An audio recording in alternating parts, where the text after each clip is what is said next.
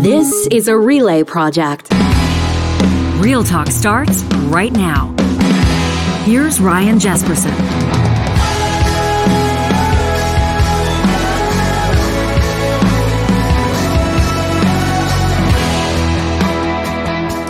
On this December 16th, it's Friday. We welcome you to Real Talk. Thanks for making time for us. Jesperson in the house with technical producer John Hicks. Hi-yo. How you feeling, pal? You and I, big day today. We're going to do the show. Good, yeah. And then we're going to head to another downtown Edmonton location, and we're going to co-host what promises to be one of Edmonton's most banging holiday parties. Yeah. We're going to have a good one. It's going to be a long day for the two of us, but we're excited to hang out with our friends at Apex Automation. We're going to tell you a bit more about what they're doing with professional engineers across the country a little bit later on today. Right now, if you typically listen to the show, we're breaking the mold a little bit on this Friday. Typically, Supriya Devetti would join us right out of the gates. And then right around, about the half hour mark into the show, we would bring you our Real Talk Roundtable presented by Urban Timber. Well, we blew it all up. We broke the mold yesterday following a development out of Edmonton's City Hall. We don't spend a lot of time talking about municipal politics on this show, but we know it matters. And when there are big developments in the region that we call home, we cover them because we know that a big, huge part of our listening and viewing audience expects that from us. That reads the headline in the Edmonton Journal today: Edmonton's regional transit plan is dead. People are sticking a fork in it after Edmonton City Council decided essentially to walk away from a plan that had been in the works for the better part of a decade, bringing so-called bedroom communities, although I think I may have just pissed off two of our guests with that phrase. We'll find out. Together with Edmonton in a collaborative regional transit plan. It would eliminate over expenditures. It would probably be a little bit more environmentally friendly. Here's the gist, folks, in layperson's terms. You wouldn't have a city bus from St. Albert and a city bus from Edmonton within 100 feet of each other on Mark Messier Trail running back and forth. Some people don't like it. If you're part of the Edmonton Transit Union, for example, you probably don't love the plan. Well, Edmonton's council yesterday walking away from a commitment that's sending big ripples across a region where more than 1 million people call home. Sarah Hamilton is a councillor for the city of Edmonton, joining us live in the Real Talk studio, making your in-studio debut on the show, which is great to have you here around our Urban Timber Roundtable. Thanks for joining us. We've promised to get you out of here in 45 minutes or less because you have budget meetings that continue this Friday morning. Mayor Kathy Heron, for the first time in Real Talk history, joining us twice in 1 week in studio. But you dropped everything to be here because this is a story that greatly impacts you and your community. Absolutely. And Robert Parks making his Real Talk debut, a councillor out of Strathcona County, Sherwood Park. People will recognize it's nice to have you here as well. Cheers.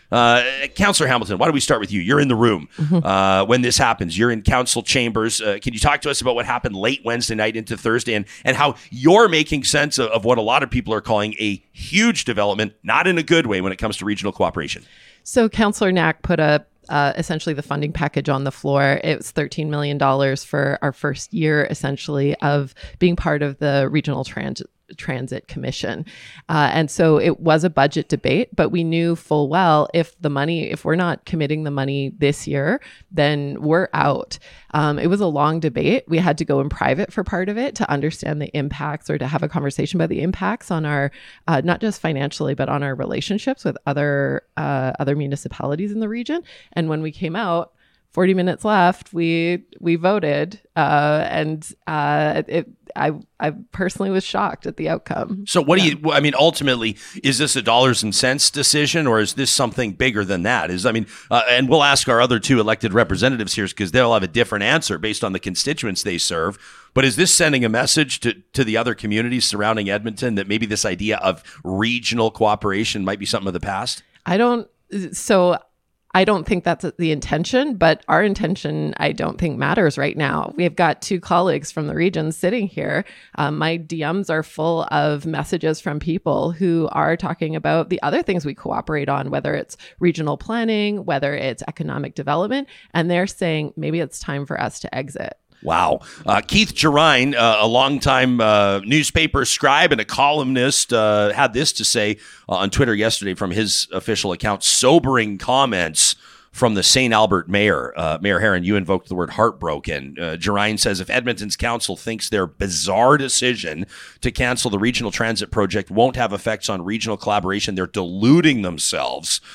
Says Gerine, this is one of the worst decisions this Edmonton Council has ever made. How are you processing what happened, Mayor?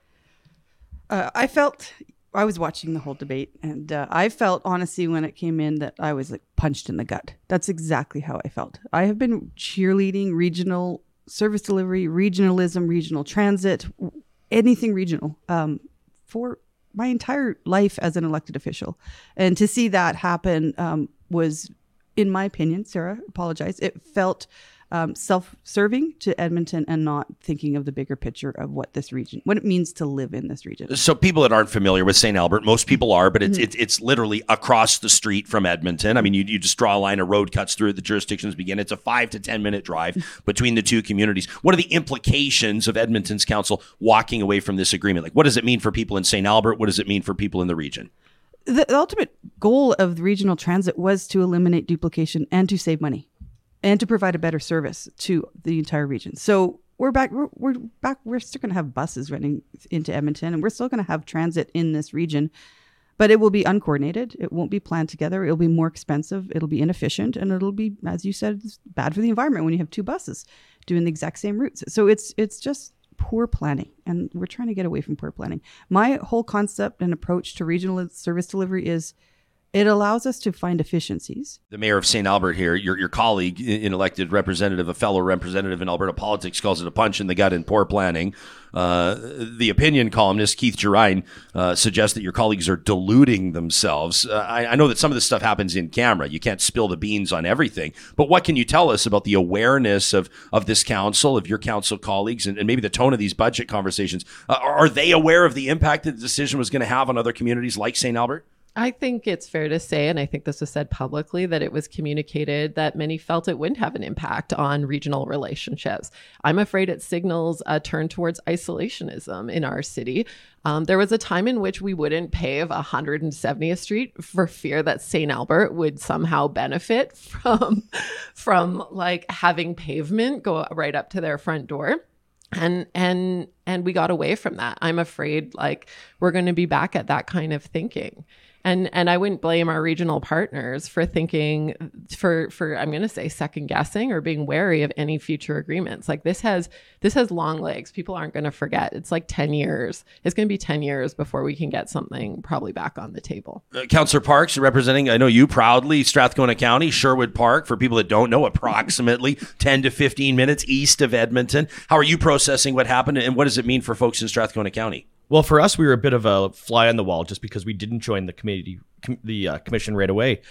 But for us, we're disappointed. I mean, we were hoping, I think we all were hoping that this was going to work. And at some point, if it did work, we were going to join. We were going to want to talk about it there. See, that's the kind of stuff that was said in that you were never going to join. So like... And yet, if something works, it would be silly for us not to join. I mean, I love how Strathcona lets us take all the risk and then they just ride in at the end. Sorry, Robert. Well, I mean, it's easy enough for us to say that now when it, blows up. But at the same time it's silly when you're driving down White Ave and you're seeing kids, both going to university, going the same route. Some come from Sherwood Park, some coming from, that side of Edmonton. They're following each other down the darn road. I mean, it's ridiculous that we've got two buses half full when you could have one full bus doing the same route. And the lack of coordination on it there. I mean, we're still going to talk about coordination out of this. The good news out of this is that nothing changes. We're still going to be able to get our buses for our kids to get into Edmonton. We're still going to be able to get our buses for the kids from St. Albert to get into Edmonton for the university to work downtown. The bad news is we're where we were 10 years ago again. Mm-hmm. So we've wasted a full decade of work out of this here with no tangible results for our residents on it. And that's disappointing. And I mean, we don't want to see what's happening in Calgary with regionalism where it's, dueling at 20 paces. We want to see us to be able to work together here. And when, the largest, community in our region is pulling away from regionalism, it makes everybody take pause going, okay, do we all need to draw back a little bit here and make more decisions? And so what happens if that's the case? I mean, in a way, because I've been listening to proponents. I've been hosting all the conferences and the panels, Councillor Hamilton, and I've heard all the arguments for regional collaboration and cooperation in the Edmonton Metro Region Board and all the mayors that come together in the communities. And you can understand why they can draw tourism and they can draw investment and they can draw industry and all of the things. So is this a trend that you can see having sort of a more significant impact on the bigger theory? And if so, what direction do you forecast that the Edmonton Council might be taking? What are you reading into this? Like I said, I'm afraid that this is going to signal isolationism, that our concerns for Alberta stop at the borders of Edmonton.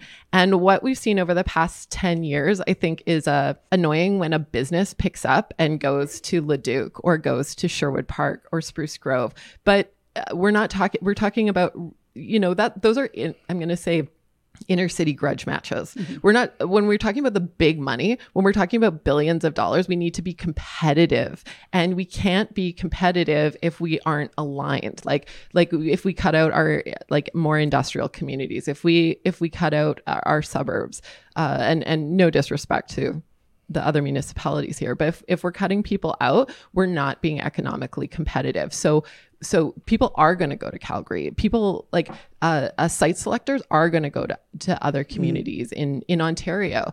We have livability, but the regional transit piece was a huge part of that economic development, the competitiveness piece. I appreciate Shalane's watching us live streaming on YouTube, and she brings this to my attention. Leduc's mayor, Bob Young. By the way, it wasn't the Toronto gal that moved here was not Leduc. She didn't move to Leduc, by the way, everybody. But breaking news, and to interrupt conversation about government and transit and regional collaboration, it turns out that she moved to Windermere, a South Edmonton neighborhood. Leduc has just been taking punches all week. Leduc's been taking punches. People are, what's half an hour south of Edmonton? Leduc. Poor Leduc. Our apologies to Leduc. To get serious, Leduc's mayor, Bob Young, tweeting just a short time ago, this signals the end of the Regional Transit Commission, but I do not think it means regional transit is dead. Says Leduc's mayor, I'm confident we can still build a regional system without a commission. Mayor Herron, do you agree? I love Bob. He's one of my favorite mayors, and he's such an optimist, but I don't see a path forward. I think just to build on what Sarah's saying, we were told 5-6 years ago through a report called Be Ready or Be Left Behind how we can be competitive as a region. And 3 main recommendations were regional economic development. So we developed Edmonton Global. Check.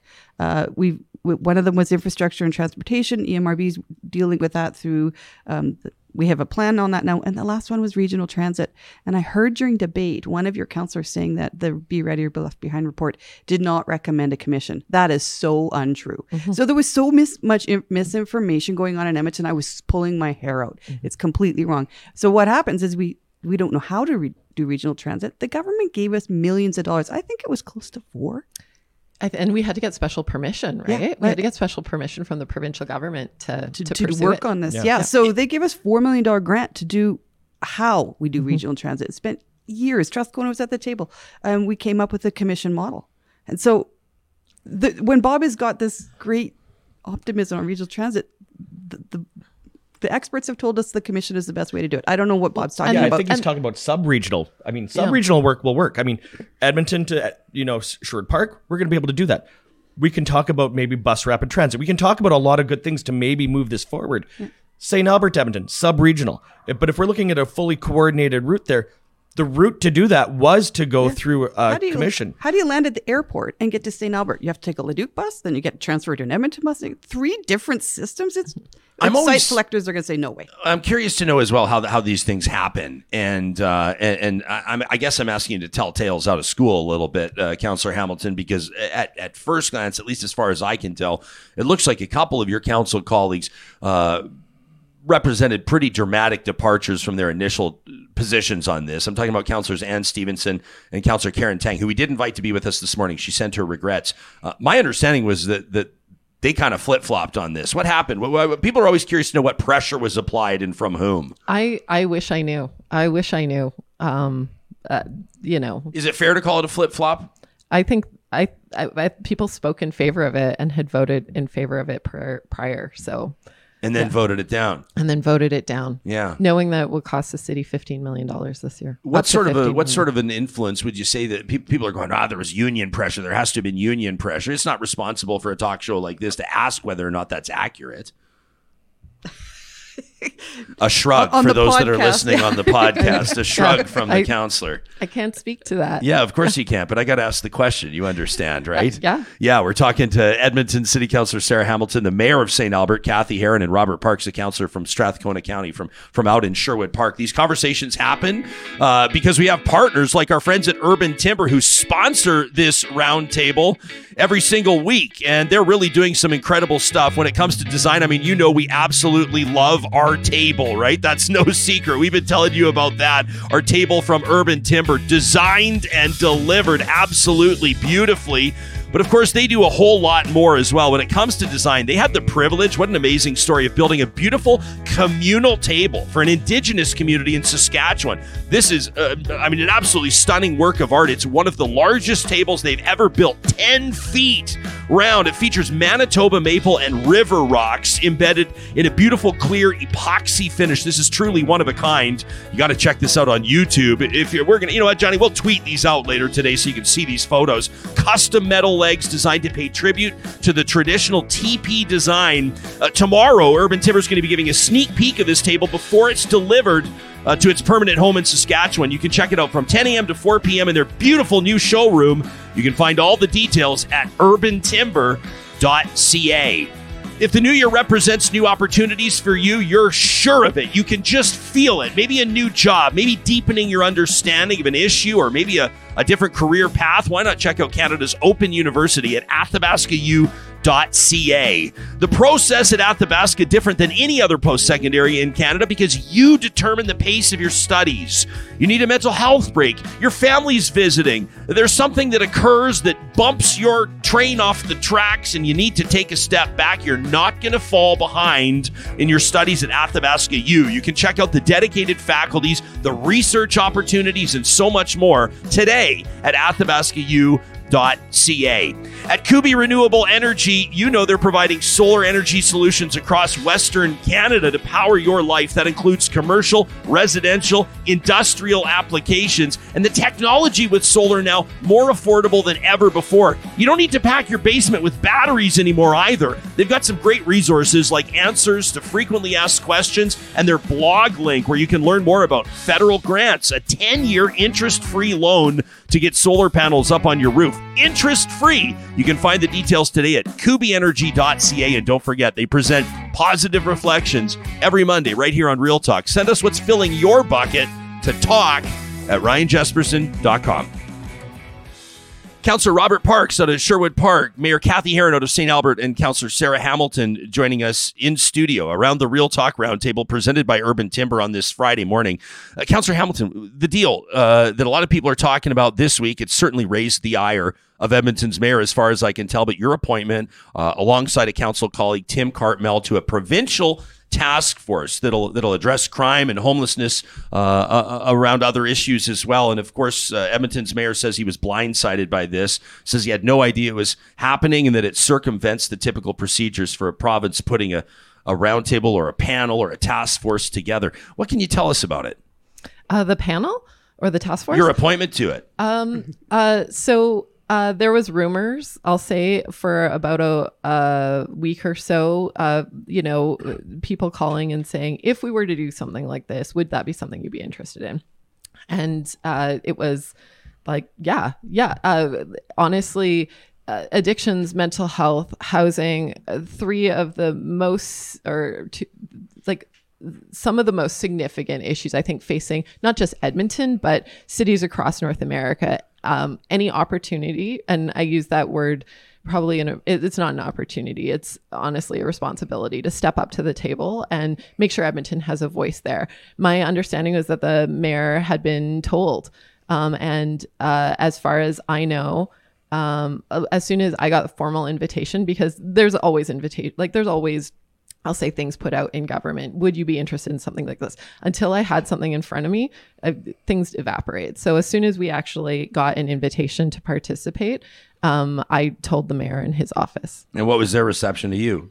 They asked how, when we had known about it, and I told them what I'm telling you now, and they indicated that they felt the government hadn't followed the proper process. And I think our response, both Councillor Cartmel and I, was that This wasn't an invitation to Edmonton City Council. This was an invitation to us, and that they felt that, and our concern was that if we said no, we don't know that what the representation would have been around the table. I'm not sure that I can't speak for them. It's their process, but I'm not sure that they move on to the next person. Yeah. I'm afraid that seat gets unfilled at the table. Well, and is it fair to suggest that in the past, and I'll acknowledge it's a new premier, but for the past number of years, there hasn't been a huge inclination for this conservative provincial government to include elected representatives in Edmonton in decisions involving Edmonton or other municipalities for that matter. We've had conversations about this with Alberta municipalities many times, Mayor Herron. I think that's a very fair criticism. And I think we might see a similar announcement in Calgary today.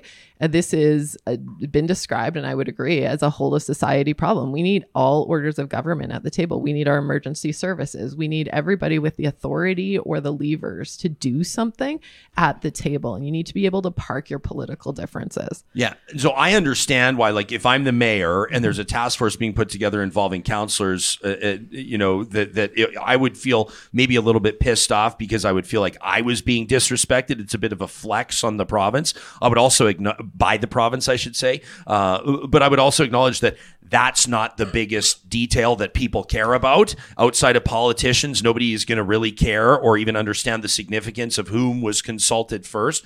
Where do you believe the province fits into the conversation on things like crime and homelessness? Like, is it levels of government, all three of them, which level do you think is most integral to be putting the task force together? The city, the province, or the feds? I actually do think it's the province. And I say this because they own healthcare, they own education, and they oftentimes have the levers, I'll say like the big levers to do something about it. It's almost it's like trying to, for a city like Edmonton or St. Albert or Sherwood Park, if like we don't have healthcare authority, we don't have education authority, and people come into our city centers because they can't get services elsewhere. The province, once you zoom out, you can start to see how that concentration of services in our urban core is impacting some of these really big issues. And I honestly think it's a big miss on the part of Edmonton for not seeing that Edmonton is not just this city. It's an electoral, like a lot of people come into this city from Northern Alberta, from Northern BC, from Saskatchewan, from the territories. And as my colleague, Councillor Paquette, has said, the abject failure of both the federal and provincial governments to adequately provide services in our northern centers is why many of the issues are now concentrated in Edmonton, and it's impacting the St. Alberts and the Sherwood Parks of the region. Do you have early thoughts, Mayor Herron, on this provincial task force and what you're hoping comes? I mean, don't say eradicating homelessness and dropping crime. We all understand that, but where would you like to see it really zone in? I think, as Sarah has said, they've answered what we've always been asking for, is to have all three levels of government at the table. And so no matter if they misstepped on how they formed it, I don't care. But at least there will be this task force. And I'm glad to see it's happening in Calgary as well. And I think Sarah and Tim will be fantastic on it. I just hope it goes fast. Like, we need to get some stuff done quickly. Mm-hmm. And I really honestly hope they step up with what is much needed. We talked about on Tuesday is cash to run some of these, shelters and affordable housing, et cetera. We need them to pay for it. Yeah. Councillor Parks? Yeah. I mean, here in Sherwood Park where we've got issues, I mean, we don't have homeless issues that are visible for us there because a lot of our homeless population finds their way into Edmonton. We don't have a homeless shelter. So, I mean, it's great that we've got our partners at all three levels finally getting into a room together and talking about this and trying to address it, because trying to fix it piecemeal doesn't work. We've seen this. I mean, we're seeing at our municipal levels where we're trying to deal with, affordable housing, where we're trying to deal with vagrancy, where we're trying to deal with homelessness, and it's not working without help. Yeah. So this is getting everybody in a room. And as somebody from the outside, I don't care how they've set up the committee. I don't care that they didn't go through the proper route maybe. I care that they get the right people in the room. And I know Sarah from the room there, she's been working on this with the Federation of Canadian Municipalities on the committees. She's dealing with these issues. She's got some level of knowledge on it there. You need to get the people that have got knowledge levels on this.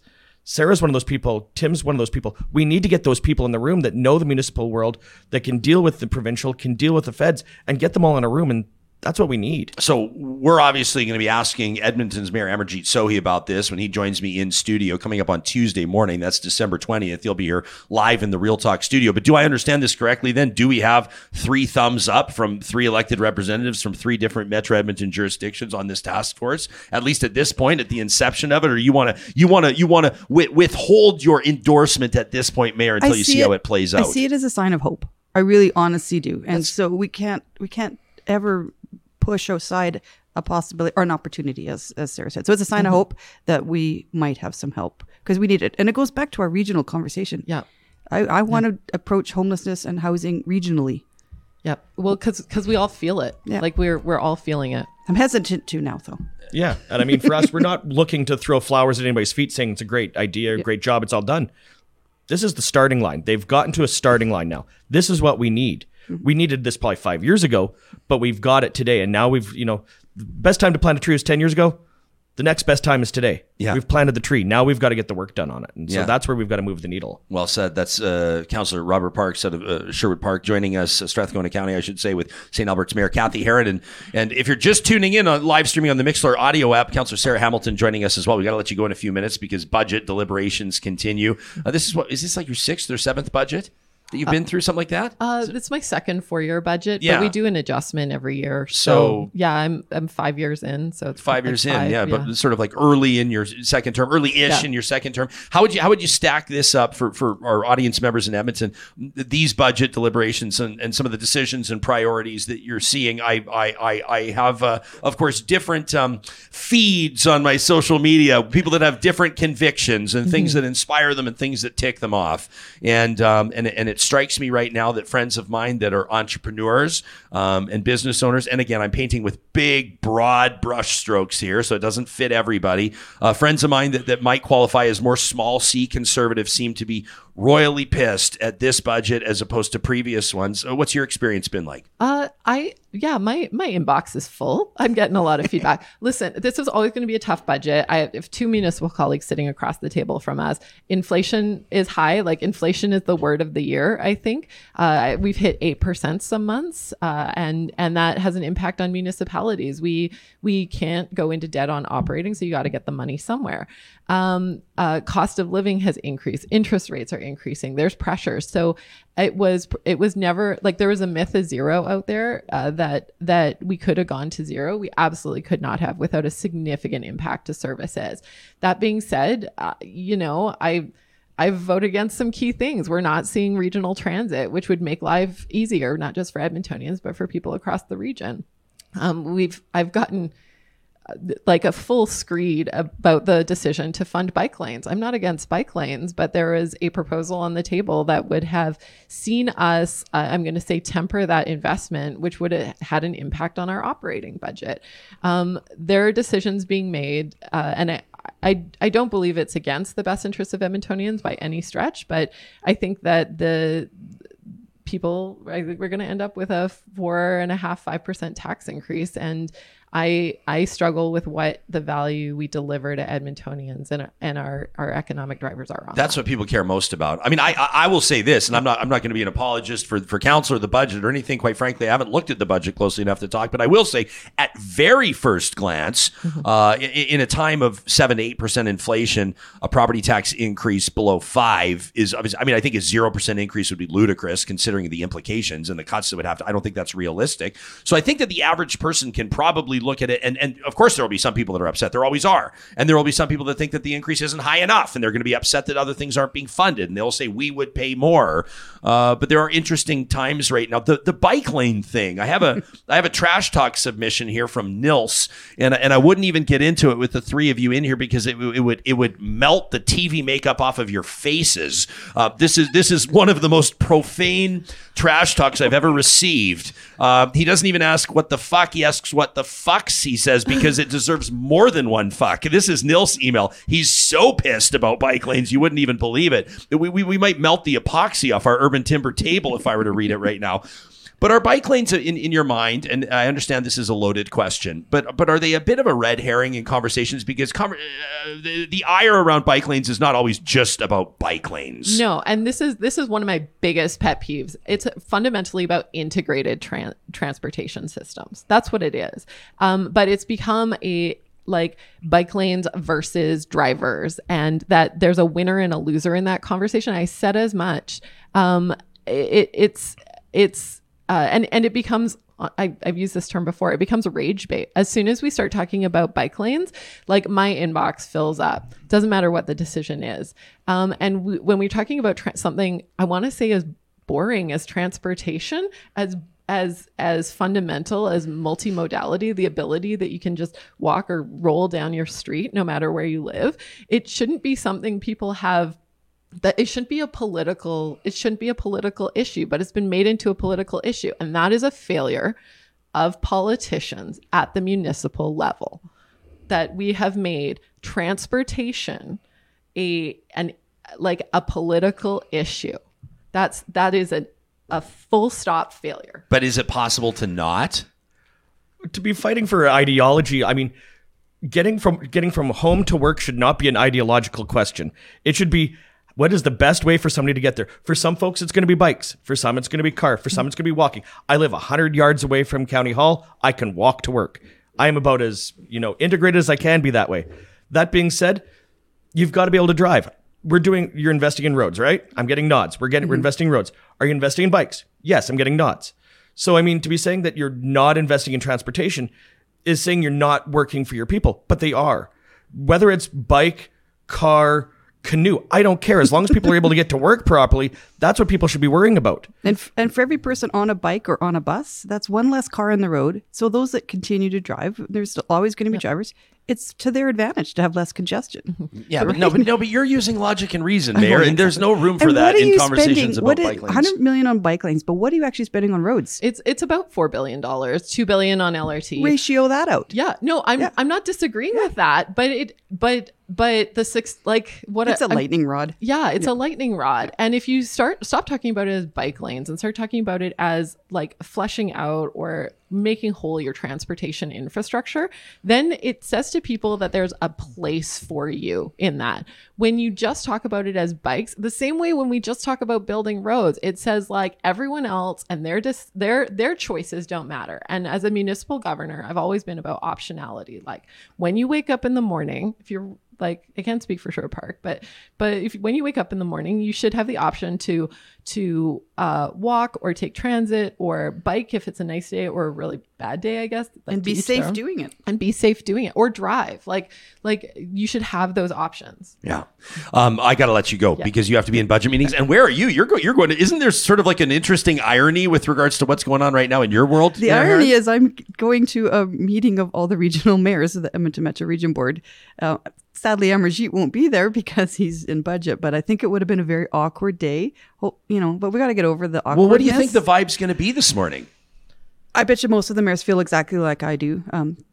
Punched in the stomach. Yeah, we have had great relationships with Edmonton in the past, and it just seems to be eroding away, and I don't know how to save it. It's going to be the morning after a long night. I mean, you sort of wake up like there, you feel a little tired, you're a little groggy going, what the heck just happened here? Yeah. And I think that's what you're looking at here. I'm just going to jump in on transportation really quick. Do it. So you're spending $6.1 billion apparently on transportation, $4 billion on roads, $2 billion on LRT, $100 billion. A lot of money on bikes, but it's 5%. If that. It's almost a rounding error is what you're spending on it. So I think people need to be able to put things like that in perspective. That it's $100 million. I know nobody wants to talk about perspective. It's boring. But at the same time, it's $100 million of $6.1 billion. It's billion, huge number, bigger than anybody's going to be able to understand. I mean, Elon Musk, can buy a quarter of Twitter with it. Now you got to drink. You got to drink. You brought up Elon Musk. Am I to understand then that in the next budget, Robert Parks will be championing intermodal transportation in Sherwood Park? We've got a great integrated trail network in Sherwood Park that you can get faster than on the roads from one end of Sherwood Park to the other through the trail network. What a dodge! I thought so. That was amazing. That was incredible. Come to Sherwood Park. I just have a former MLA now asking me about bike lanes again. So, I get it. Yeah. That is Robert Parks. He's a councillor in Strathcona County. Kathy Heron, as you know, the mayor of Sherwood Park, and of course Sarah Hamilton, the councillor of the city of Edmonton. Mayor of Sherwood Park now.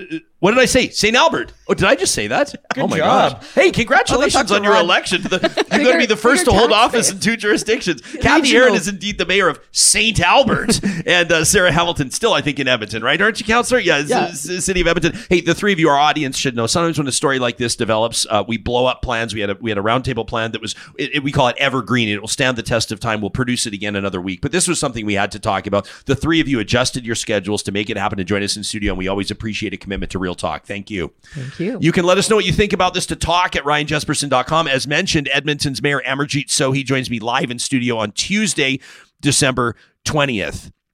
The conversation is presented by sponsors like our friends at McBain Camera.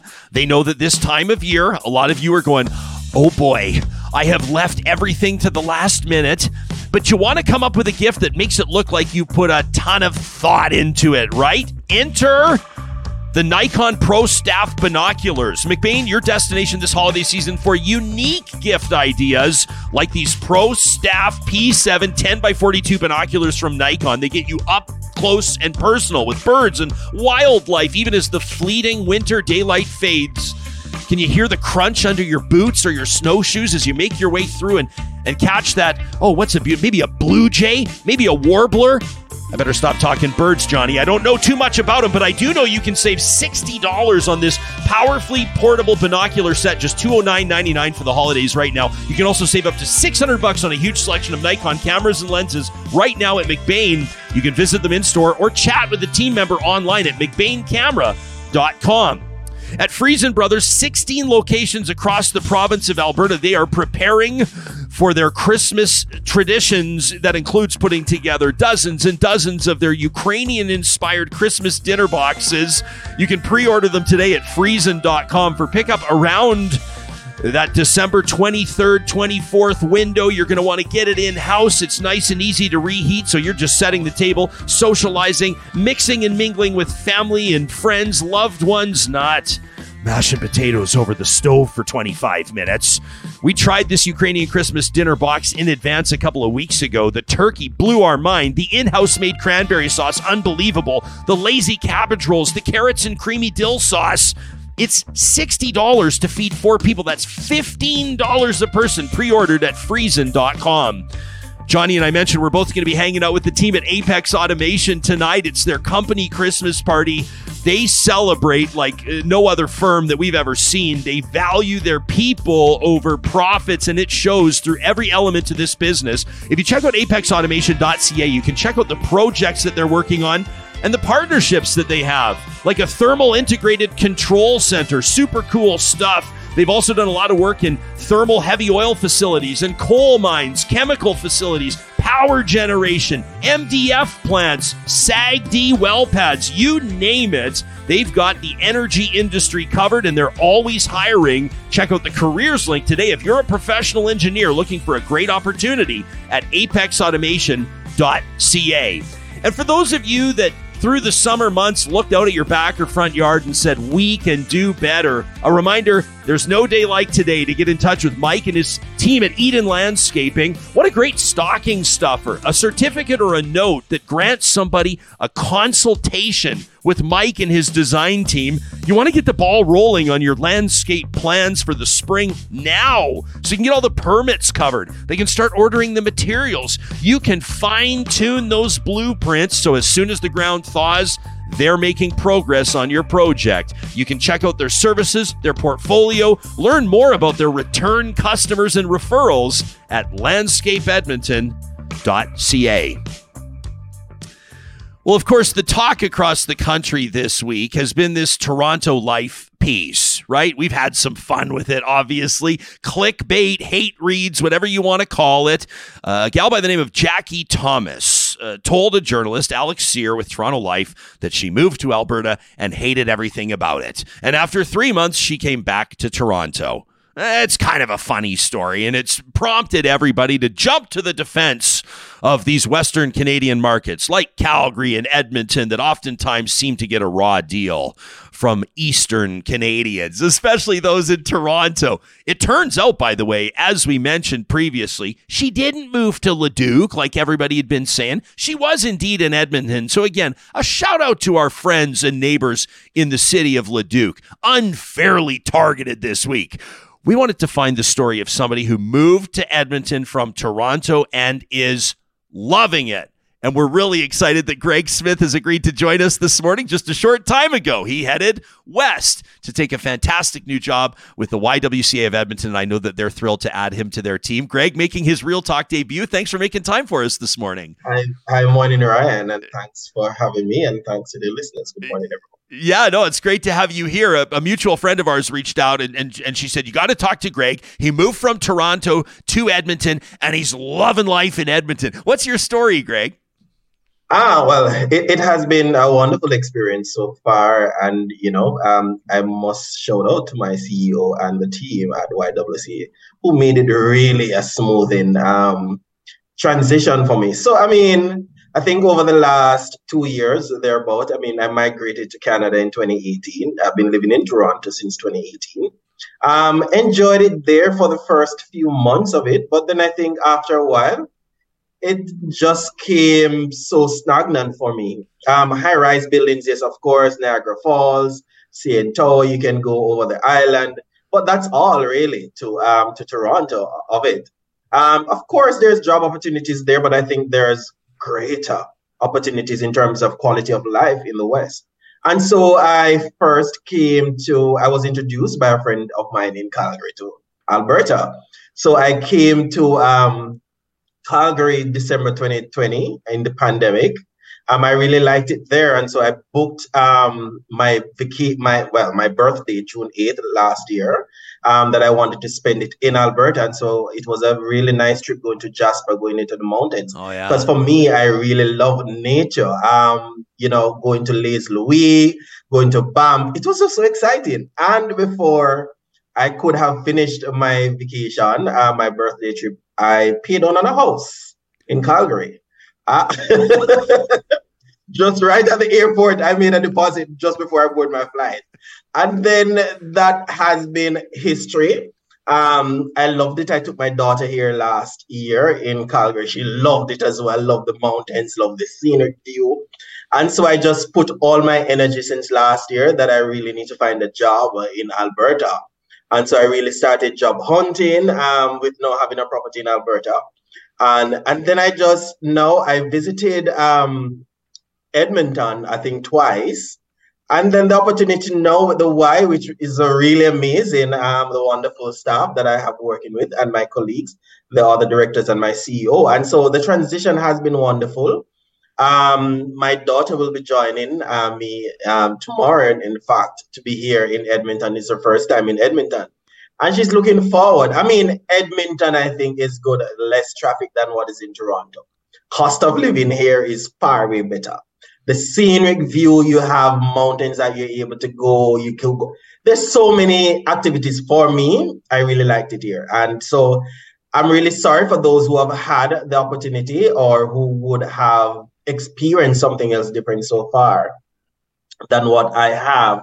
But I think it's a good feeling so far and looking forward to embrace it. Yeah, this is, I think that you're going to get some sort of endorsement partnership with Explore Edmonton here, because the way that you characterize life here, I don't know that anybody will find the words better than yours. This is great. You're going to find yourself all over billboards on campaigns across the country right now. When you were talking to your friends, even your colleagues in Toronto about considering a move west, did they have a message for you? Did you sort of realize something about any preconceived notions about life in Western Canada from people that call Toronto home?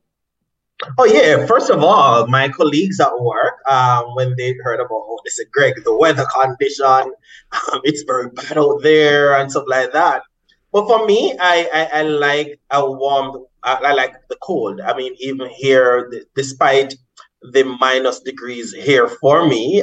Pretty fine. I mean, once you're able to dress warm enough, I think that's fine. But what I've also realized that since I have moved, a number of my friends in Toronto thinking about moving here as well, because one, it's clearly, undoubtedly, you can't deny the fact that once you moved here, your quality of life changes. Simple thing for me, even what I'm paying here for a 2-bedroom, 2-bathroom apartment, my 1-bedroom in Toronto cost me more than that. Yeah. You can't want better than that. That's a difference in quality of life that you have. So there are quite a number of persons initially before they had reservation about moving to the West. The weather condition is bad, it's unpredictable. But I think once you're prepared for that, you love the weather itself, you love nature itself. Those are just minuses of what the pluses provided. I understand that you just purchased your first parka.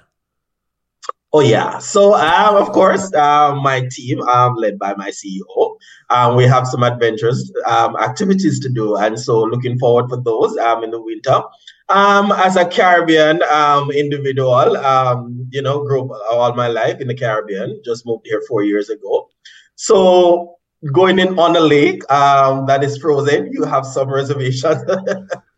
But I'm assured, and I'm quite sure I'll take my CEO guidance that we're going to be fine. We're going to have, and so I'm open to that and looking forward for those new adventures and also to share them with my daughter. I think we're going to love it here.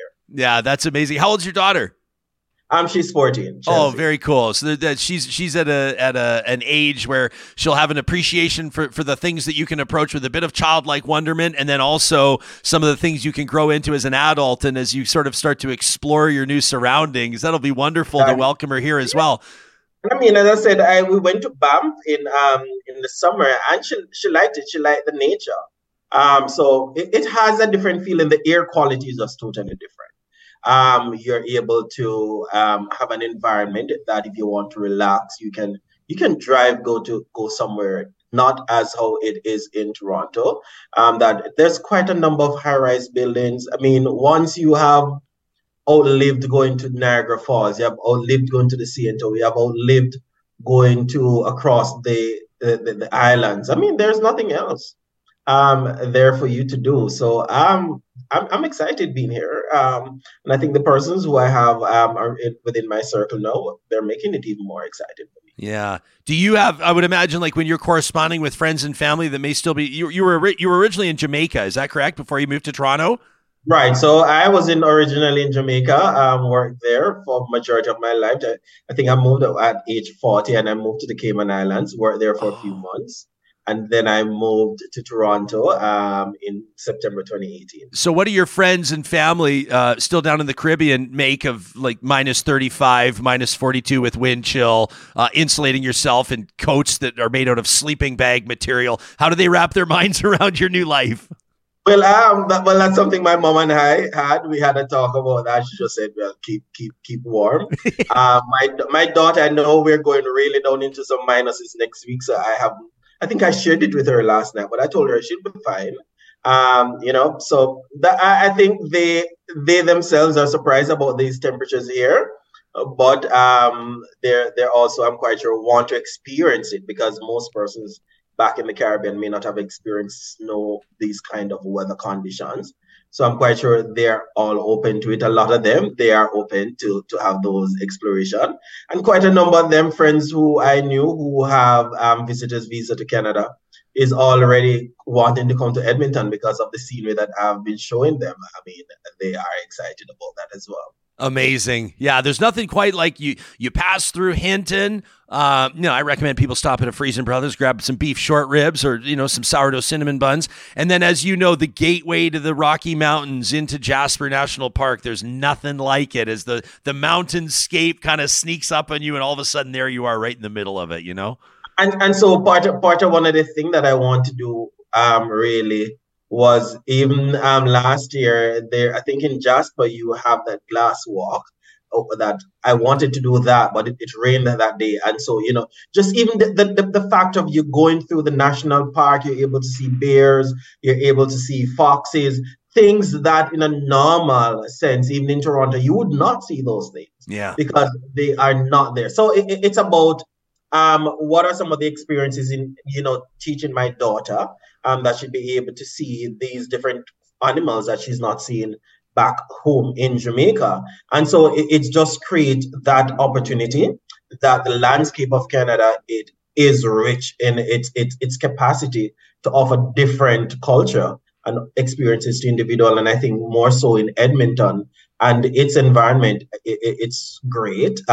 You love it. I think, persons who may want to move back to Toronto may not have been at the right place in terms of for their transition. And so the experience may not be that well for them. The culture shock is different, but I think mentally you have to prepare yourself. You just don't move because you may, one of the contributing factors is that you pay less tax here than what you pay in Toronto. Quite sure that's a lot of savings. But again, I think you have to have that intrinsic liking for nature and what it has to offer. I'm not a city person. I am not a city person.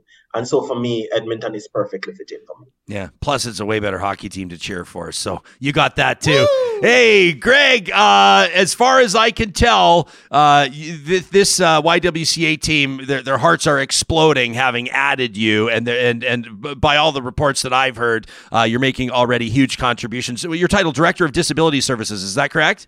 Yes, that's awesome. Great stuff, my man. Well, thanks for joining us here on Real Talk. And I know it's a little bit belated, but a very warm welcome to the capital city here in Alberta, to Edmonton. We're lucky to add you, and have a wonderful weekend. And thanks very much for having me, Ryan. And thanks very much again to my staff, my colleagues, the directors, and my CEO, who has made the transition for me here being very smooth and welcoming. And I look forward to continue contributing to the Y and its wider capacity as its Director for Disability Services to make the lives of our children and families who have disability, that their lives will be much smoother with my leadership. Unbelievable stuff. Well, it's always nice to meet a new friend, Greg. Thanks for doing this show. Take care, my man. All right, thanks very much, Ryan. Take care. I love it. That guy's a class act. Boom. I love that. Boom. There you go. There you go, Toronto. Rebuttal. I mean, he just nails it. I mean, why does one have to be better? It just suits. Doesn't have to be. It's just different. It's just different. I was saying in the chat, I was born in Miami. Yeah. Tropical, almost paradise of North America, right? It must be difficult to not still be in Miami. Do you ever kind of go, why did we move north? Well, I moved when I was like 7 or 8 years old, but still, I grew up. You could be wearing Sperry topsiders and totally mesh tank tops I'm right a now. Dually. I could get out of here, but I lived in the GTA.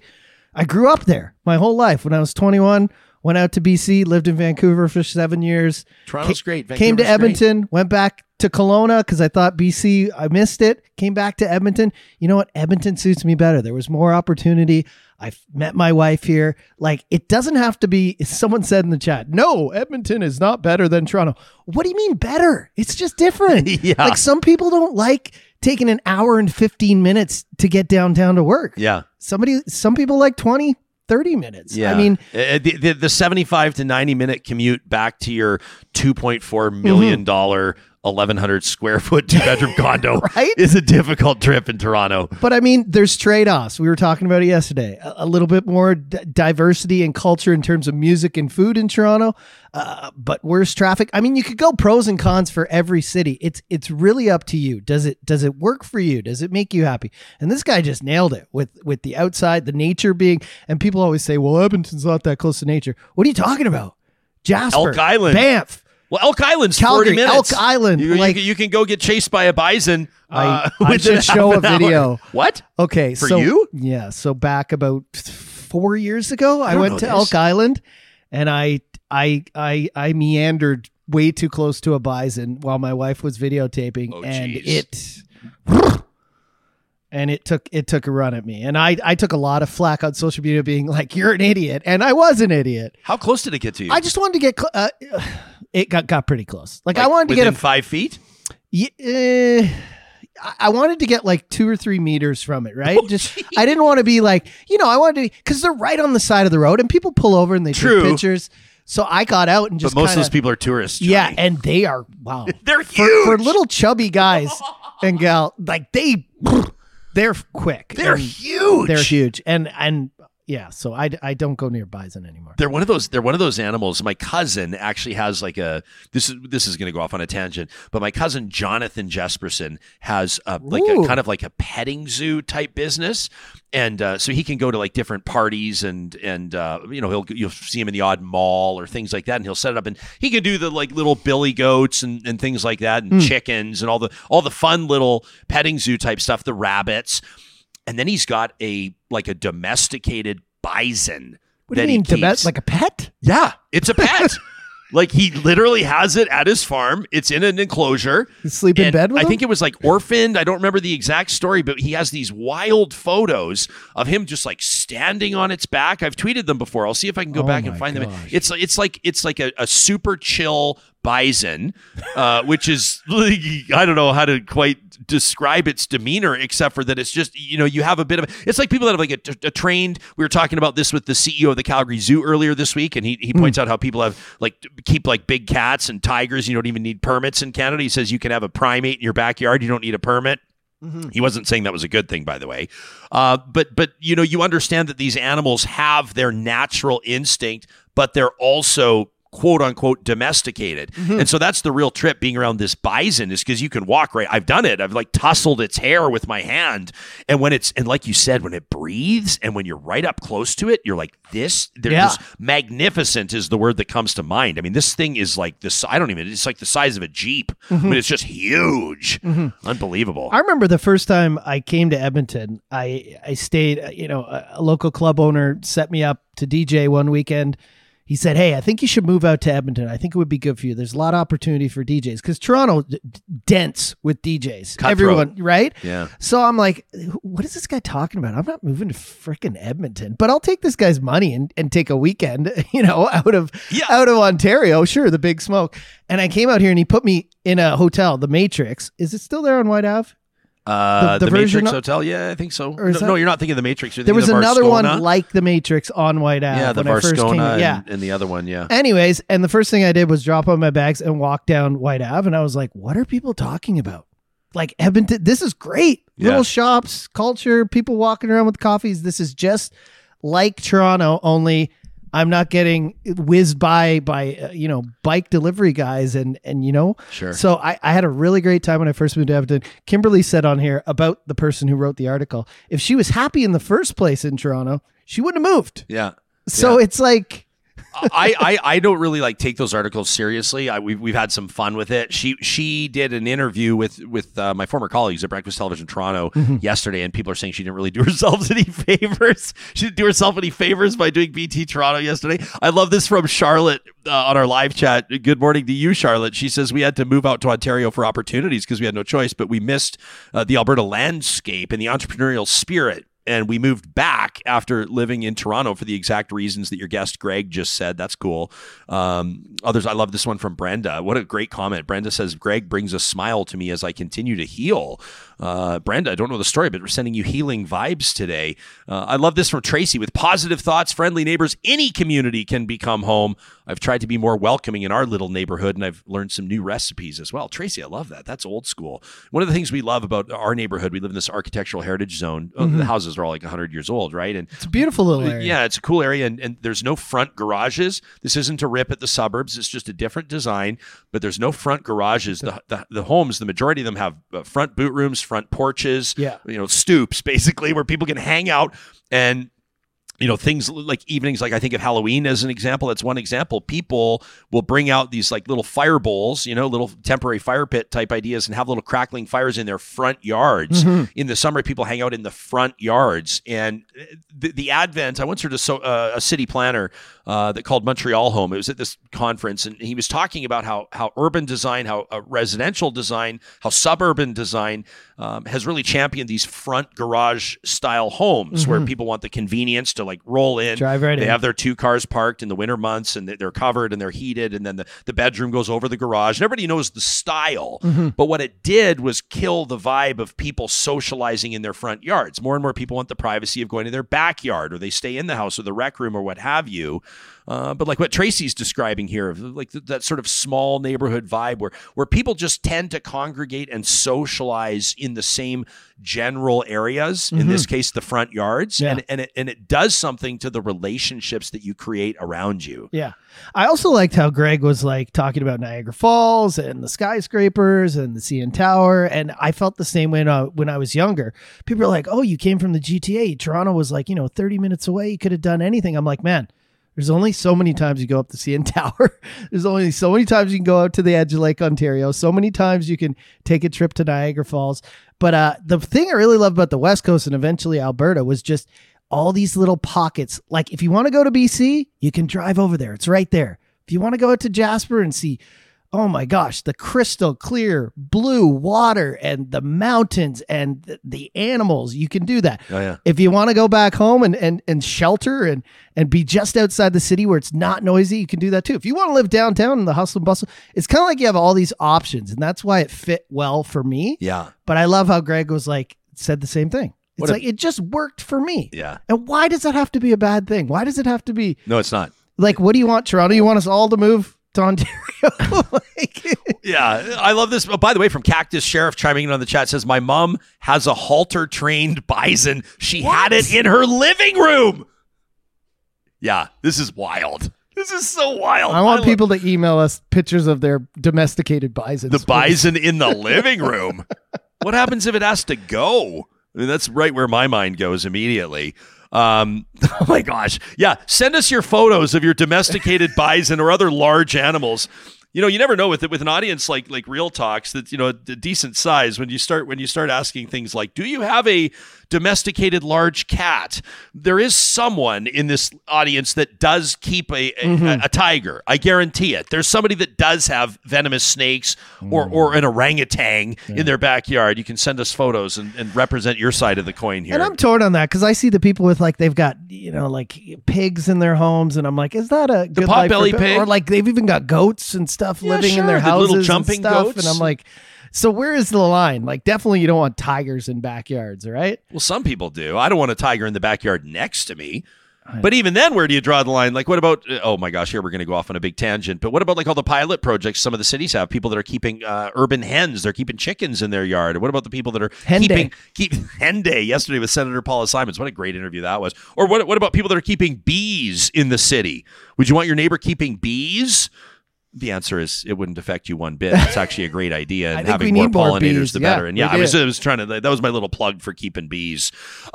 These conversations don't happen, quite frankly, at all without the support of sponsors like our friends at Park Power, and they want to remind you that it takes 2 minutes or less to compare utility rates right now. Why not find the rate that's right for you? You could be paying twice as much as you need to for electricity or natural gas right now.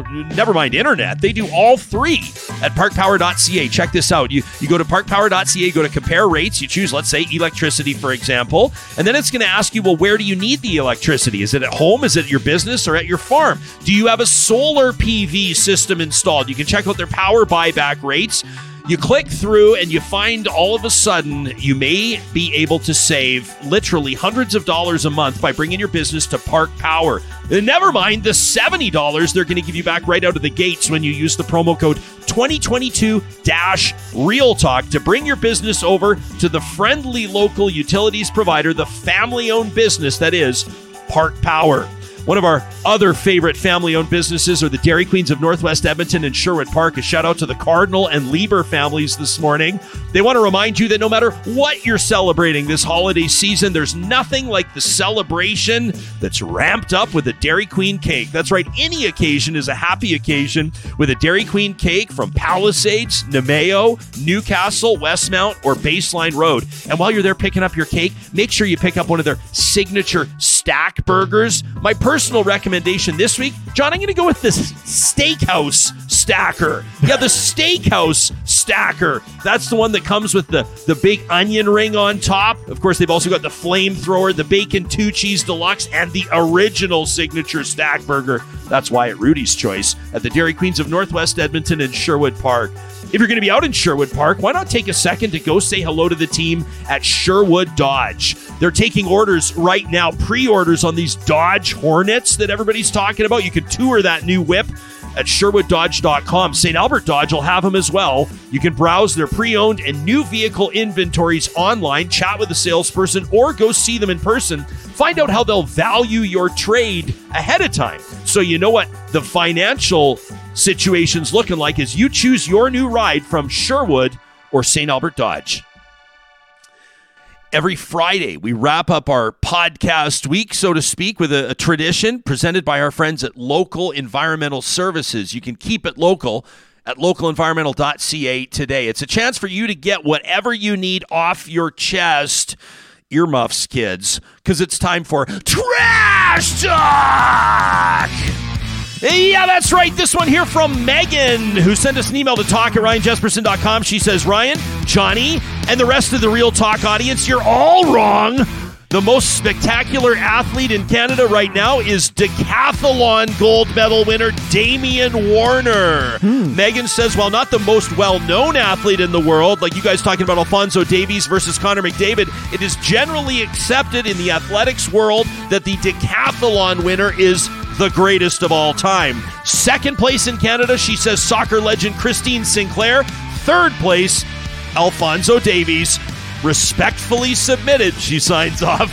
Megan, what about this one from Albert, who says, please allow me to give your audience a view that is being withheld from them. It says, auto-loading rifles are without a question the most dangerous rifle a hunter could choose. It is the fellow hunters that are in the most danger. He says, just like its name, when the gun is fired, it automatically ejects the empty and loads a live shell and is instantly ready to fire, only waiting for you to move your finger just a quarter inch. Only the auto-loaders don't give you a choice about reloading. Now, it may not seem like much, but a gun that is always ready to kill is much more dangerous when forgotten safeties and slips and things you can't control and buck fever and normal shit's happening, all pointing toward a bad accident waiting to happen. He says they're notoriously the most inaccurate gun you can buy. If you're a good hunter, accuracy's paramount. Good hunters pass up shots when the animal's vital organs are not in clear sight. Now, once a shot's fired, everything changes instantly, he says. I have little respect in the context of C-21 and talk about gun laws for hunters that would choose, out of all the very good guns available, one that is the most unsafe for their fellow hunters. He says Saskatchewan needs to shut up about guns. Can you say Colt and Bushy? Alberta, can you say assault rifles and body armor at Coots?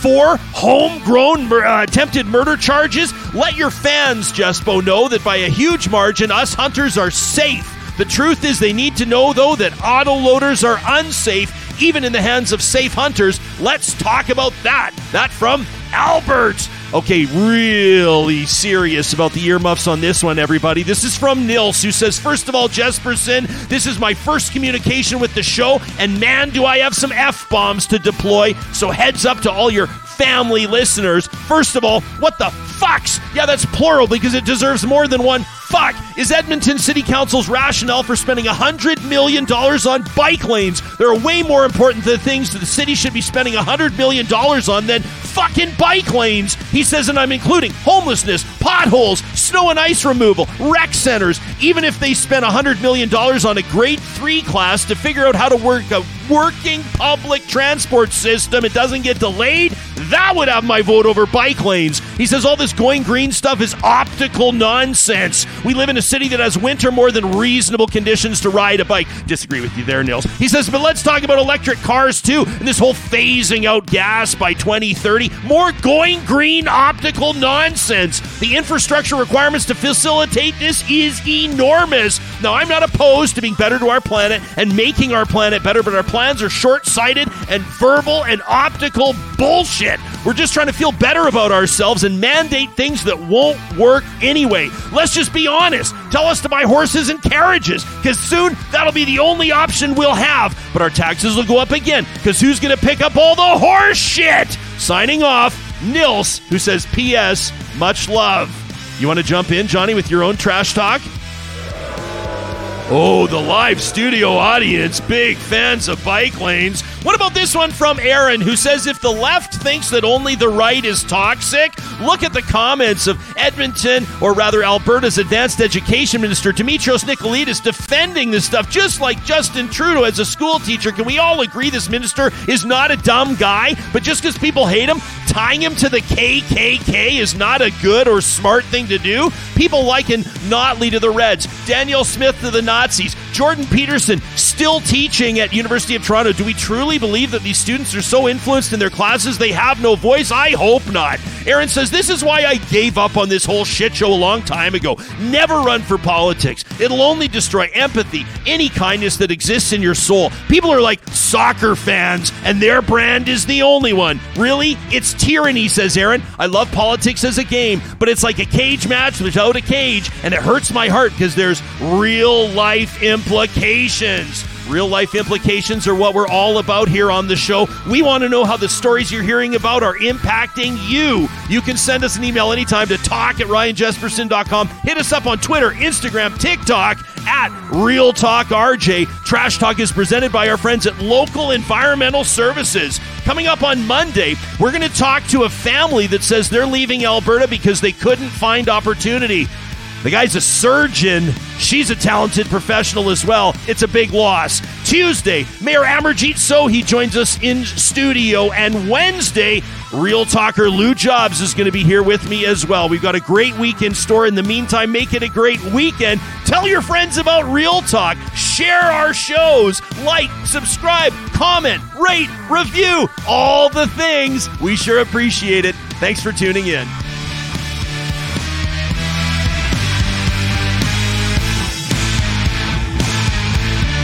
Real Talk is hosted by Ryan Jesperson, executive producer Josh Dunford, technical producer John Hicks, general manager Katie Cook-Chivers, account coordinator Lawrence Derlego, human resources Lena Shepard, website design Mike Johnston, voiceover by me, Carrie Skelton.